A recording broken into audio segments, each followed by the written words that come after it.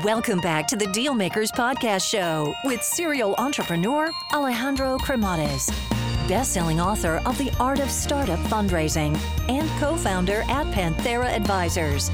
In this podcast, we ask our guests about their successful acquisitions and financing rounds. Hey guys, so just a quick overview here on Panthera Advisors, as I think it might be of value to you. So Panthera Advisors exists in order to help founders that are in the process of raising capital or get their company acquired.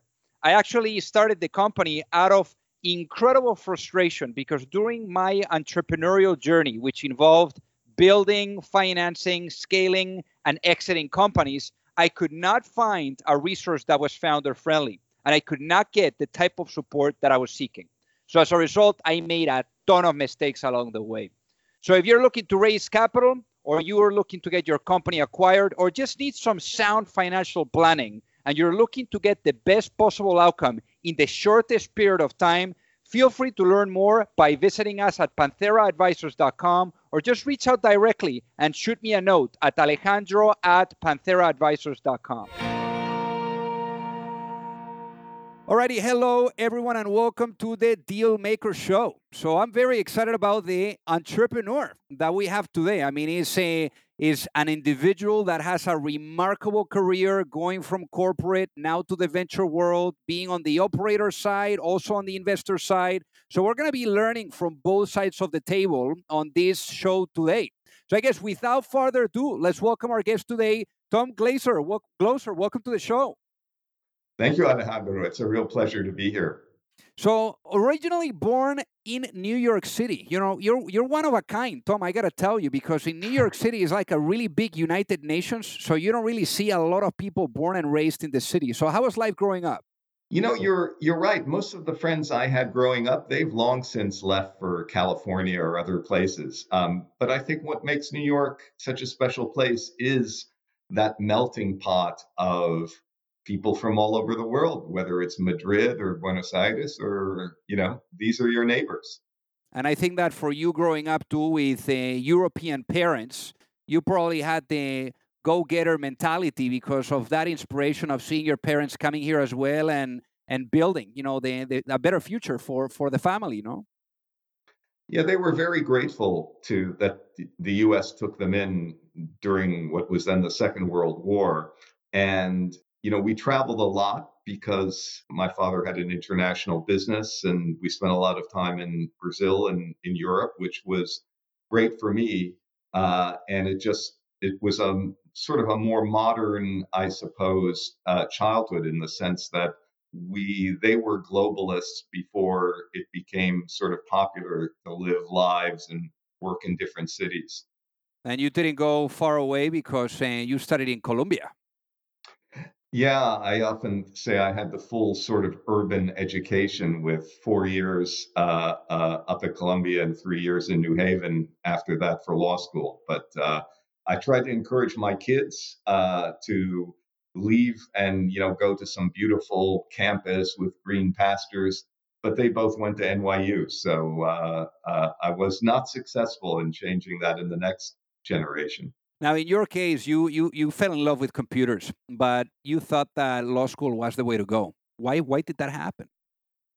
The honest answer is that it was a lack of imagination on my part. I school was easy for me. I did well. I took a test. The test was good. And I had this idea that I wanted to do sort of a double major or a double professional degree, an MS in computer science and a law degree. And I basically got into a whole bunch of places. Almost went out west to go to Stanford to do it, which would have been maybe the smart long-term thing to do. But I stayed east, went to Yale, and spent a good part of my law education there in the Yale Computer Science building, working on sort of gamifying various aspects of legal education.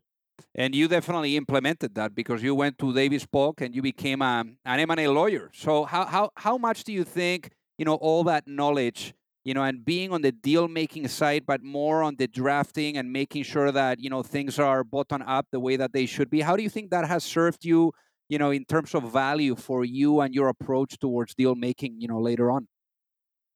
I think it's helped a lot. I mean, when you strip out the sort of superficial issues and look at what is the difference to writing a program and writing a contract, let's say, I always had an object-oriented view of writing contracts. So, a silly issue that everyone sees, like the notice provision, which appears in a stock purchase agreement, a merger agreement, an asset purchase agreement. Why is that not in effect a subroutine, or these days a microservice that just gets called into a document composition program as opposed to an old fashioned paper based linear program? And so just the act of debugging in the old days a piece of code you wrote is very similar in my mind to how do you work through, how many times have I read an anti-dilution formula in a convertible offering for some young company, and it doesn't work, right? The math doesn't work, which is amazing to me. And so I find it very similar, and it was training that helped in all fields. So why? I mean, it sounds like you were having fun, being a M&A lawyer, and you studied hard for it because it's not easy to become a lawyer. But why did you decide to switch careers? I really enjoyed it. I've enjoyed most of what I've done, but there came a certain point. I'm curious by nature, which I think helped later in sort of the venture and entrepreneurial activities. But once I had done, you know, I'd done several tender offers. I'd done going private transactions. I'd done the range. I'd taken companies public. I sort of had the full tool set. But particularly in M&A, I started asking myself the question, how did the company decide which target to go after? And then what happened afterwards? Did it work out the way they expected to? What about the social issues of, did the chairman and the CEO actually manage to build a bond and make it work? And so that sort of drew me away from just being the plumber, or I used to call myself a sort of deal monkey. You could come to me on Thursday night and say, I need to launch a tender offer on Monday morning. And provided I was willing to give up enough sleep over the weekend, I knew I could do that. But it became less interesting to me than what happened before and after that weekend. So then Reuters comes knocking. Tell us about, because what an incredible experience with Reuters, no? So you eventually switch careers. You end up joining Reuters. So I mean, how did that opportunity come about, and what were some of those early days, when you started there? Yeah, I sort of, at the time, I really was looking at two choices, quite different. One was to join this uh, unusual, one might even say peculiar, old English company that had been around already 140 years, where it wasn't really clear what the career path was. But there seemed to be a lot of change in the air and possibility. And the other was actually to join an investment bank, a private equity wing of an investment bank, where I had an offer that my friends would have understood more easily, and it fit, a easier transition perhaps.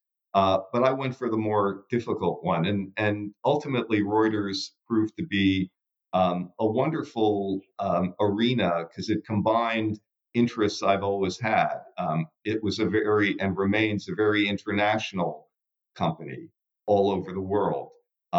Relied heavily on a technology base, and news and information and journalism had always been interested to me. So those three elements ended up, well, I spent 19 years there in the end going through Thomson Reuters. So it was a very happy home for me. Now, tell us about that time where all of a sudden you become the CEO. I mean, that's a pretty remarkable. I mean, that's a really big shoes to fill. So, I mean, were you a little bit afraid of heights, at that point? So, I think in Spain you might call that una locura. I continue to think they just didn't have anyone better. They thought. I was 40 years old. I had never run a public company. I had really only been running businesses at that point for maybe 4 years. So in retrospect, it was a crazy gamble, really, that the board took. But I think they could tell that I cared deeply about the company itself. It was a mission more than just some people look for, I just want to be CEO of something. I didn't care that much about being CEO. I cared a lot about what was the company, what was its purpose in the world, and Reuters had fallen on harder times. There was tough competition from Bloomberg, and within I think 6 months of me taking over, the stock had fallen from an all-time high of 16 pounds to below a pound, and so it was. I mean, I was scared to death. I didn't know what I was doing, but we just started trying to fix things, and eventually got enough of it fixed that the company lived to see a much brighter future. And obviously, when people always talk about culture and the importance of culture, and when you are entering, a situation like that where the stock has fallen, so sharply, I am sure that the morale was not at an all-time high either. So, how did you think about, culture and also people, and kind of like lifting up a little bit the spirit so that you guys could turn the ship around? Yeah, that was a really difficult thing. I mean, I think a lot about culture in all the organizations I'm part of. And I usually think of it as, what do people do around here when nobody's looking, right? It's Some people confuse culture with mission statements or posters that are on the wall in the cafeteria about flying high as eagles. To me, it's the unwritten rules. When the lawyers aren't looking, when compliance isn't looking, do you have a good and ethical culture in your business? And it starts with having really good people. The good news is that Reuters attracted really good people. And through the most difficult period, there was something about the company that made people feel, we're going to help save this company. I think we lost like one person from the top 50 at the company during the most difficult 2-year period. And, I just sort of was very brutally honest. We laid off a lot of people.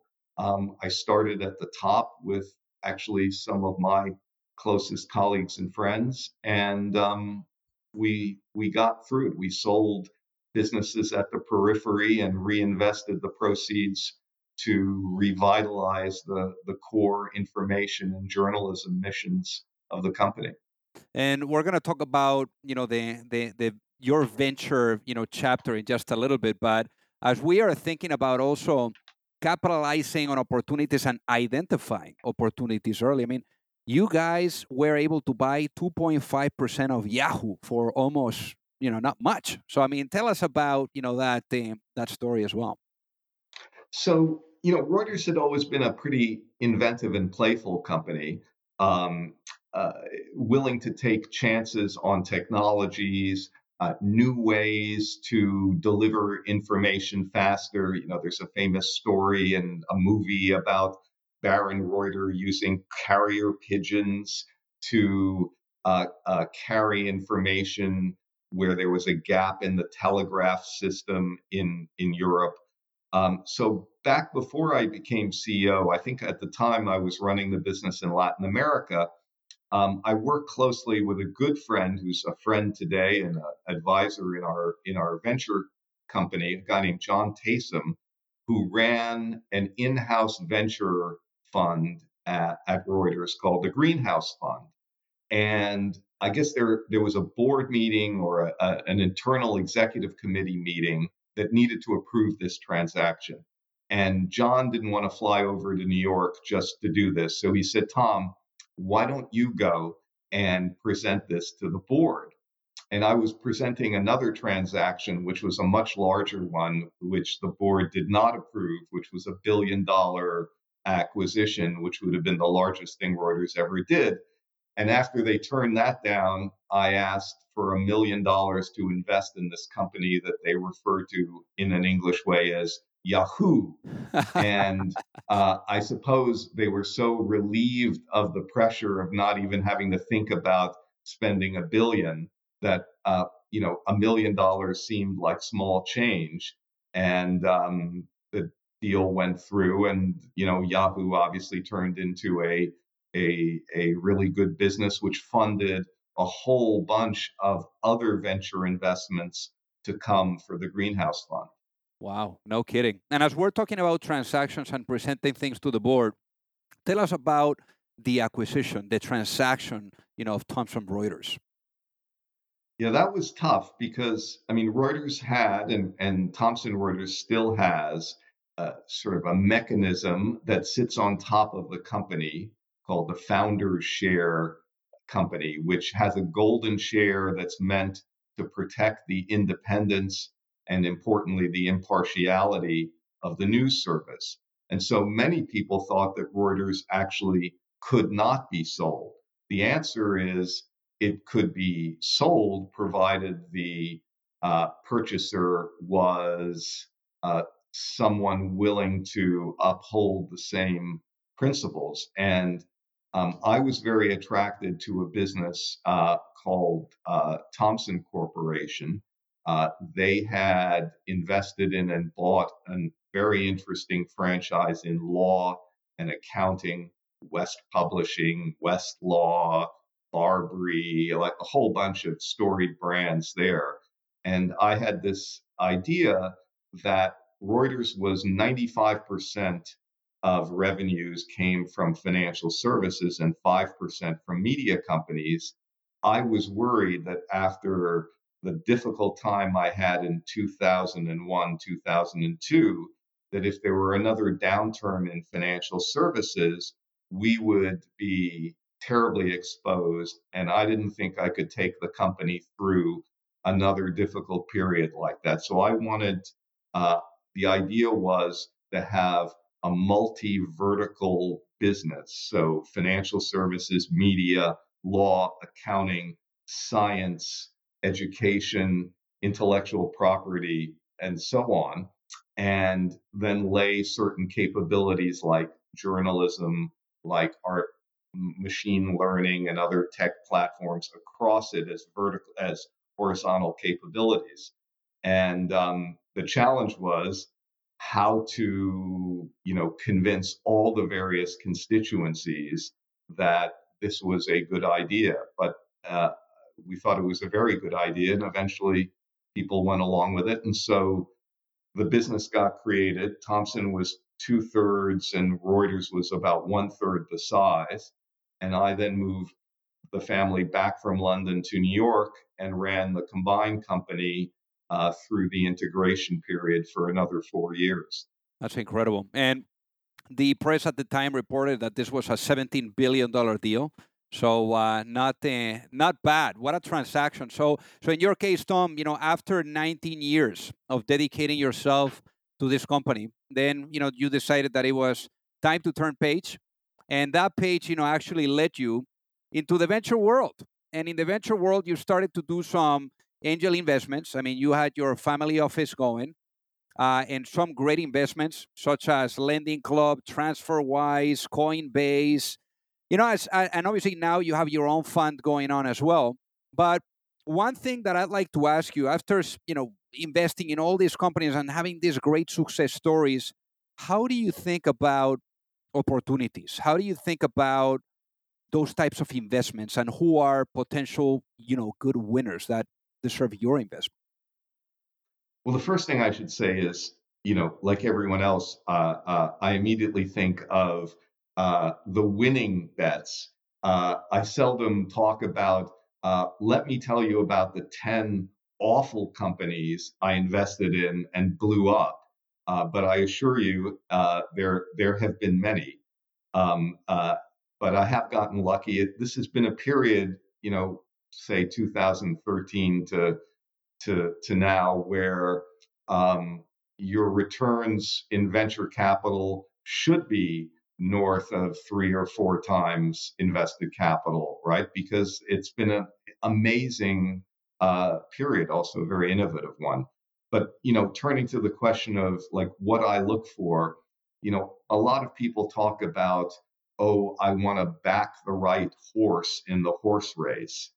And I actually think of two different things. The horse is important, right? You don't want a lame horse. But I think about the jockey, you know, who who is the founder, who are the founding team, and then what's the race course? And the race course is really, what McKinsey might call participation strategy, right? The race course is, what is the industry you're deciding to play in? It's a lot easier to play in a growth industry. So, for instance, cyber defense, like one of the businesses I started, than it is to say, I want to go in now and start a search engine. Since that day maybe has come and gone, although maybe not completely. So I think of jockey and racetrack. Very cool. And in terms of, especially now, as you're thinking about, the theses and the companies that you're excited about, what are the segments that you're passionate about, that you think that have the most potential and that you're going to be allocating, capital to? So in our venture firm, we do mostly financial technology and marketplaces. It's a company called Communitas Capital that I started with two good friends, Doug Atkin, who ran the Instinet equities trading platform with me at Reuters, and Duncan Niederauer, who was first a difficult client at Goldman Sachs and later the CEO of the New York Stock Exchange.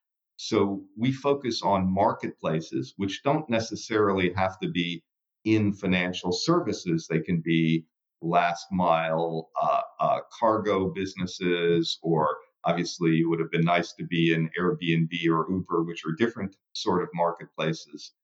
But we, since we're older guys, we have a lot of experience in pattern recognition.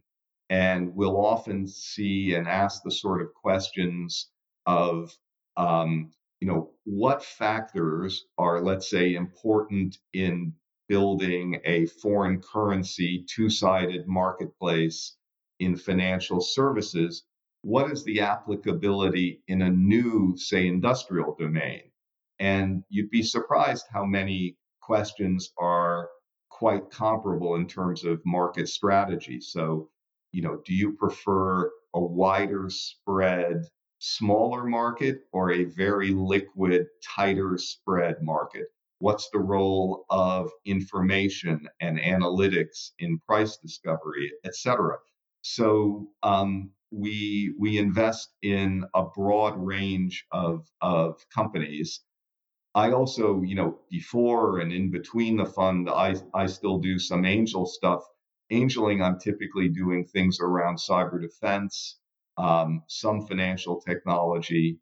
I've done a fair amount of stuff in crypto, which interests me, less so the coins per se, and more sort of the picks and shovels around that theme. But that's a summary, I guess. Nice. So one of the things that you were missing was the operator side of things, and you got involved with, again, with the operating side. Now you are co-founder and executive chairman to two companies. One is Blue Buoyant, and then the other one is Capitolis. So Really quickly, so that the people that are listening, get it. What is the business model of Blue Voyant, and what is the business model of Capitolis? So Blue Voyant is a cyber defense business, and we focus really on two core problem areas in cyber. One is your supply chain. As everyone has seen in the last several years, attacks that come in via your supply chain, whether it was NotPetya or SolarWinds, et cetera, is a huge threat. So even if you have your primary cyber defenses in good shape, which, by the way, is not the case for a whole lot of folks, you need to now worry about third-party risk. So that's one big part of the business. And the other is we run a very modern sort of instance of a managed security service completely in the cloud, focused on the latest Microsoft and Splunk applications in cyber defense. So that's Blue Voyant, the cyber company. Capitolis is really a sort of core B2B fintech business, which essentially helps banks and other counterparties in trading markets optimize their balance sheet. It's in a way, it's like the Airbnb of capital, and we help banks improve their profitability without increasing risk. In fact, what we do is we take risks off the balance sheet of deposit taking institutions and distribute them more widely to portfolios that like the return and are better able to handle the risk. And your main responsibility, obviously, there's many there as a co-founder, but one of them is definitely raising money. So how much money have you raised for Blue Voyant, and how much money have you raised for Capitolis? So Blue Voyant required a lot of money. You should see what our cloud bills are, because we're constantly continuously processing literally billions of data elements. So there I think we've raised something like $300 million, and we pretty much outgrew venture. Our seed round was we raised $125 million at a 150 pre. So it's not your conventional seed VC who at that sort of valuation was going to play. Capitolis was arguably a more traditional financing story. So first round was Sequoia, second Index Ventures, then Spark, and most recently Andreessen. And we've raised just about $100 million there, a little bit more. It's less capital intensive than the cyber business, but we have a great group of investors who've been super supportive of the business. One thing that is very interesting here is you have the experience from being on the corporate side, doing acquisitions, investing out of a venture fund, that the corporation had. Now, you have also the venture fund where you're investing, seeing who, has the best racetrack or the best jockey, that is riding the horse. And also now, you have the operator role where you have these two companies that you have co-founded. So you've seen, all, like the 30,000 foot view from every angle. I guess for the people that are listening, how should they think about fundraising? Well, that's a good question. I think of fundraising last, but this is why this is an interesting conversation, because they should, probably have asked this question of you. You're a much greater expert at fundraising. To me, all fundraising and all deal making begins with what are you building? What is the substance of the business that's going to throw off, let's hope, years and years of cash flow that you can then arrive at some idea of what this business could be worth in the future, even if obviously it's not profitable today, et cetera. So I've always been more focused on let's get the substance right as an operator, and we'll figure out the financing. But I think that's one reason. I mean, obviously, I'm the lead director at Morgan Stanley. Morgan Stanley is really good at this sort of stuff. And so for the cyber business, rather than try and raise these hundreds of millions of dollars ourselves, my partner and I hired Morgan Stanley to do the raise for us. In Capitolis, because we were sort of more at the venture stage, and it's pretty weird in the venture market to show up with Morgan Stanley to do your seed round. I don't think that's ever been done. Perhaps we did it ourselves. And in this case too, I mean, you were alluding to it, and I'm just wondering, Tom, when do you sleep? Because I mean, you, as you were mentioning, you also sit on the boards of Morgan Stanley, of Merck, and I think that that also gives you a good handle on the strategic nature of companies and how those boards really need to function well. So, what have you learned about boards? Because I mean, we were talking about fundraising, and ultimately, fundraising too is about bringing great people that can help you at a board level. So, what does an effective board really look like? So, Morgan Stanley and Merck are sort of special creatures because they live in heavily regulated industries, primarily, but not exclusively, the FDA, in the case of pharma company, and in the case of Morgan Stanley, a whole series of regulators, but starting with the Fed, the OCC, the FDIC, the SEC, the CFTC, not to mention the PRA, the Bank of England, et cetera, around the world. And so, for a public company, a board has, I think, an additional set of responsibilities.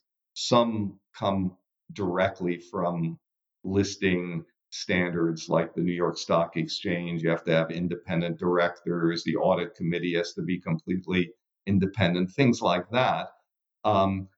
At base, right, the corporate law is the same in Delaware, whether you're a private or a public company. You have a duty of care and a duty of loyalty to the company. But it's quite different between, I serve on 3 public boards. The other one is Publicis, which is a French company under French law. I've also been a director of Thomson Corp, which was Canadian, and Reuters, which was an English PLC. So I've seen corporate governance under different jurisdictions and in different regulated and unregulated industries. But the core issue is, are you prepared to come to a board meeting and focus on what is in the best interest of this company? How can we make the pie larger for all stakeholders? And I find it's a really good balance in my life to have older, more established companies, the 170-year Reuters, and startups that have only been around for a year, and they need different things out of their directors, but there are some commonalities. So, if there's one question here that I typically ask the guests that come on the show, and imagine if I was to put you into a time machine and I'm able to bring you back in time, because I mean the experience that you've had, and now obviously in the venture world, if I was to bring you back in time, and you were able to have a chat with your younger self, maybe it's that younger Tom that just came out of that transaction with Thomson Reuters, and that was thinking about getting involved in the venture world, more at the earlier stage level. What would that be, that piece of advice, that business, advice that you would give to your younger self, and why, given what you know now about the venture world before getting involved with it? It's a really interesting question. I have a variant of that in conversations I have with, younger people in established businesses like a Morgan Stanley or a Publicis, as well as in early stage companies. And really the advice is, the core advice is, be the authentic you, even though that sounds quite trite. But my sort of the fuller picture of it is, I think many people, and I certainly made this mistake earlier in life. When you're starting out in a business, you want to sound, you want to look and you want to sound like the role models you see. So if you're at when I started at Davis Polk, I'm wearing a suit, and I worried about like what briefcase should I be seen carrying into the office. For a year, I was wearing braces because a bunch of senior partners are wearing those old-fashioned suspenders. And you hear it when younger people sometimes speak. And so what I'll do with somebody younger in their career after they've made like a board presentation, I'll take them aside and I'll ask, when you say things like, we analyze this space in a proactive attempt to do market entry in a dominant way, and using all these buzzwords and whatever, I always say, listen, when you go home and you talk to your friends, is this the way you really speak? Use language is supposed to be a way of not creating barriers or showing off. The purpose of it is to communicate the thought, to rally consensus around action you want to take. Have the confidence to speak in the way that you normally do to the people who you're relaxed with, and don't be some other fake self just because you think that's what the role requires. So that's the advice I would go back and give the younger Tom. And it's the advice that I actually often give people, in other places. I love it, Tom. So for the people that are listening, what is the best way for them to reach out and say hi? Tom@glocer.com works just fine, GLOCER.com. I actually have always tried to answer all my own email, which is how you and I found each other. Amazing, Tom. Well, thank you so much for being on the Dealmaker Show today. My pleasure, Alejandro. Really nice speaking with you. If you like the show, make sure that you hit that subscribe button. If you could leave a review as well, that would be fantastic. And if you got any value, either from this episode or from the show itself, share it with a friend. Perhaps they also appreciate it. So also remember that if you need any help, whether it is with your fundraising efforts or with selling your business, you can reach me at alejandro@pantheraadvisors.com. You've reached the end of another episode of the Dealmakers Podcast. For free resources and materials, head over to alejandrocremades.com. Thank you for listening, and see you at the next episode.